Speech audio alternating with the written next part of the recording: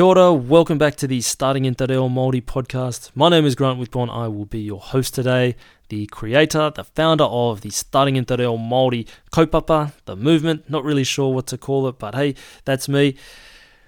Just over 3 years ago, I started a small Facebook group for some friends and some family that were wanting to learn Te Reo Māori. I was on a journey myself, probably a lot like yourself too, actually, to learn Te Reo Māori. I had this real drive to learn for my kids because, I didn't grow up with Te Reo Māori, and I felt a real, disconnect to Te Ao Māori, to my culture, and I didn't want my kids to have those sorts of feelings, so I took it upon myself to learn the language, and I'm still learning today. Still got a lot to learn and a long way to go. It was all about my kids and being able to pass something on to them that I didn't have, and I didn't have the experiences with growing up. So that was really the driver for this kaupapa, and started a Facebook group with about 50 different people in there, friends and family, sharing my resources, my thoughts, my ideas on how to learn the language and where they should go. And to cut a long story short, we're now at just shy of 30,000 people in that group, which is pretty phenomenal. Tens of thousands of people across the various social media platforms, YouTube and Facebook and podcasts and all the rest of it. The amount of people that have engaged through the courses and the lessons that I've put out there is in the hundreds of thousands now. So for me, it's actually quite humbling to know that the content that I'm putting out is being consumed on a regular basis, and people are enjoying it. They're getting a lot of benefits out of it, and for me, that's just being able to contribute to people like yourself to those journeys. Is really special to me. So thank you for listening and tuning in. For those tuning in maybe some point in the future, we're now in July 2020, so we're in the middle of the COVID-19 pandemic. It's probably not appropriate to call it the middle, because I don't think we know where the end is going to be at this stage, but we are about 4 months into lockdown, a lot of people working from home. I've been at home now for about 4 months every single day, so I was going a little bit, getting a little bit of cabin fever at the start, but I've really started to settle in now and enjoying my time at home, my extra free time to get things done and being able to see the kids more, all those sorts of cool things. But I hope you're well, if you're listening in as a new episode in July. And for those that are in the future, well, I guess we'll be looking back at this period and thinking, what the heck? It is absolutely crazy. So let's jump across to the lesson. Today's lesson, we are going to be looking at content words and function words with a particular focus on function words. And the reason that is because I'm going to show you how to drastically improve your ability to understand context or what is being spoken about without having to understand every single word that you're reading or that you're listening to or that you're hearing. So this is really focused on how to comprehend language better in the sense that you're reading it, you're watching it, you're consuming it in some sort of format. And this is really important because sometimes I found in my own experience and talking to other people, it's happened in their experience that sometimes we can get a little bit overwhelmed by text, by speech, by language, things that we see on paper, that we hear that we don't understand, that we can't comprehend. If there's too much information there, if there's information that we don't know, sometimes we can get caught in this subconscious trap of switching off. We read something that we don't understand and we just go, I'm done, move on from that. I don't understand it and I'm going to move on from that. I'm going to move on to something else that I do understand. It can happen in a split second. It doesn't take long. Like I said, it can be a subconscious sort of reaction. And I think the process that I'm going to present to you today will really help alleviate that and it'll help give you a lot more confidence in your own ability to comprehend te reo Māori and being able to start to structure and put together what you're seeing on paper with the end goal of being able to comprehend more of what you're reading and what you're going through. So before we get into it, it's not going to be a long lesson, and look, it's not going to be a deep dive into te reo Māori as such. This is more of a high level, I guess, approach that you can take to learning te reo Māori. Maybe call it a framework, something like that. So we're not going to do a deep dive into specific words or anything like that. We're going to look at it almost from a philosophical kind of point of view. So before we get started, I would encourage you to grab a pen and paper, because there is a writing exercise in this lesson, and I think it'll really help to convey what's being presented and how you can get a benefit out of this. So we're going to look at content and function words. So there are probably two things to write down: content words, function words. If you write those two headings down, that'll give you a really good basis to start from. So content words and function words. So content words are words that have meaning. They're words like nouns, verbs, adverbs, adjectives, and they're things like nouns that tell us what things are, things like verbs that describe actions, adjectives and adverbs that help to embellish different parts of text. So these are all content words, and when we get stuck on a word, generally, we're picking up the dictionary and we're trying to find a content word.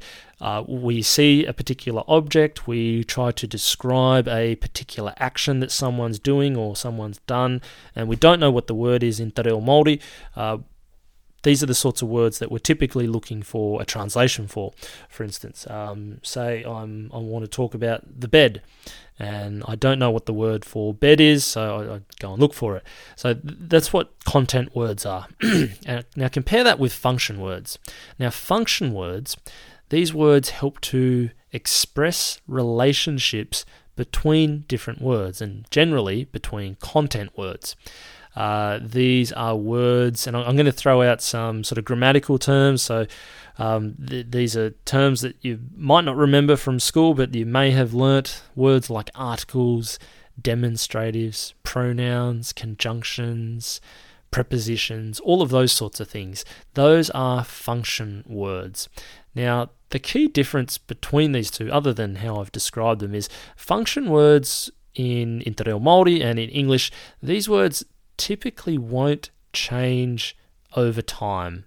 Okay, so we'll find that over a long period of time that these words don't often change, whereas the content words can change a lot, and they can come in and out of our language as we move through history. These might be words like slang words or technical words. There's a whole bunch of words that were used in, say, the 1700s or the 1600s in English that aren't really used today because they've just fallen out of our vocabulary, whereas there are a lot of the function words that don't tend to fall out as much, and they tend to stay with us in our language. So that's kind of the difference between the two. To give you some examples of some differences, some content words would be, say, computer or fence, couch, towel, calculator, cup. In terms of verbs, we'd be talking about run, fall, throw, see, walk, all of those sorts of words. We might talk about adverbs or adjectives that help to embellish different things. So to run quickly, or to softly speak, or to cheerfully go about your day. Those are all content words. Function words are words like the, an, this, these, he, she, from, to, but, and, or. These are all function words, and when I say those words, you can start to picture how these words work in building relationships between different words. So I walk from my house to the shop. So I've got from and to there. So we've got the content words of walk, house, and shop, and then we've got the function words, which were from and to. So they're the words that help to build those relationships between the content words. So I want you to write down a sentence for me, and I'll say it quite slowly. I want you to write this sentence, okay? Grab your pen and paper. He walked up the mountain, then flew his kite until the sun set. I'll repeat that for you. He walked up the mountain, then flew his kite until the sun set. Now I want you to take that sentence and grab your pen, and I want you to underline the following words. He up the, then his until the. He up the, then his until the. So those words that you've underlined, if you haven't already guessed it, those are the function words. Those are the words that are helping to build the relationship between the different content words. And they're the words that are helping to build the context around what is being spoken about in this sentence. So now that we've got those words underlined, I guess the whole premise of this lesson is to identify how we can focus on learning function words so we can understand more about what is being spoken without necessarily knowing or understanding the content words. So now that we've got our underlined words, I want you to read the underlined words in isolation without the other words, and then I want you to read the other words in isolation without the underlined words. Now, what we get is this. The content words, the words that aren't underlined, if we read those through, we get walked mountain, flew kite, sunset. Walked mountain, flew kite, sunset. Now, when we say those words in isolation, we don't actually get much out of it. We can't really tell what's being spoken about. The original sentence was, he walked up the mountain, then flew his kite until the sunset. When we read those content words, walked, mountain, flew, kite, sunset, it doesn't really paint much of a picture for us in terms of what's being spoken about. Now, I want you to read the function words, the underlined words, in isolation. What we get is, he up the, then his until the. Now let's put in place of our content words, let's put the word something. He something up the something, then something his something until the something. Let's go back to our content words. Let's put something in between our content words. Walked something mountain, something flew, something kite, something sunset. You can see that between those two examples of using the word something in between them, how we can get a lot more out of our function words. We can build more context around what's being said without actually understanding what is happening, who's doing what. Well, we know who, we're talking about him, but we don't know the action, we don't know the word mountain, we don't know flew, we don't know that there's a kite in there, but we know that he did something, for starters. He's something up the something. And in our understanding of a sentence structure in English, and you don't need to be a grammatical person to understand this, you can just hear it and you can start to fill in the blanks. You know that he is doing something. Whereas when we focus on the content words, we don't know who's doing what. We have a lot less context in terms of what's actually happening in the sentence. So hopefully by now you're starting to get a little bit of a picture, a clearer picture of how learning the function words versus learning the content words can help you build your vocabulary by better understanding the context of what's being said. If you apply this in the sense of learning Te Reo Māori, then you're going to get the same effect. The same effect as what we've been looking at here in English. We can build context in what's being said by understanding what all these function words are. Now, these can often be referred to as particles. The term particles gets raised a lot in Learning Te Reo, in a whole bunch of different resources that you'll find. You'll find particles are referenced a lot.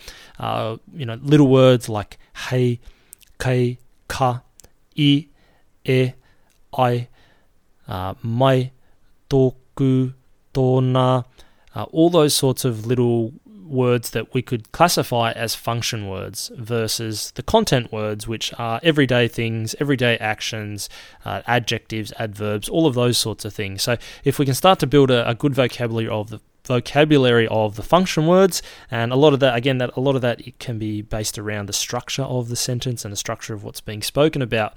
It's then a case of just filling in the content words. We're just filling in the gaps with the content words, and they're the ones that we can go out and on a daily basis. We're experiencing new things, we are doing different actions, and we're going through the process of learning new words that are associated with those content words. So I hope this lesson has given you some ideas, perhaps given you some guidance on how you can approach language in a different way, starting to look at the distinction between what are function words and what are content words. You might be able to now go on a process of looking up various function words. Like I said before, particles is quite a common term in language learning. There are a whole bunch of particles that can be learnt, and they do come up a lot in all sorts of texts. So by learning those, you can start to build up the context without perhaps necessarily understanding what the content words are meaning. Now, if you are looking to connect, if you want to reach out, the best place to do that would be through the Starting in Te Reo Māori Facebook group. Just jump over to Facebook and in the search bar, type in Starting in Te Reo Māori. If you haven't already, jump in there, click join, and you'll be able to join, like I said before, nearly 30,000 people that are in there. There's lots of different people from all sorts of diverse backgrounds, lots of intelligent people that has lots of really good answers to the questions that people ask. There are a lot of questions that have been asked in the past, so it is quite a good catalogue of various questions. But really, if you want to reach out and connect, that's the best place to do it. So that's it from me, and we'll see you on the next episode. Kia ora.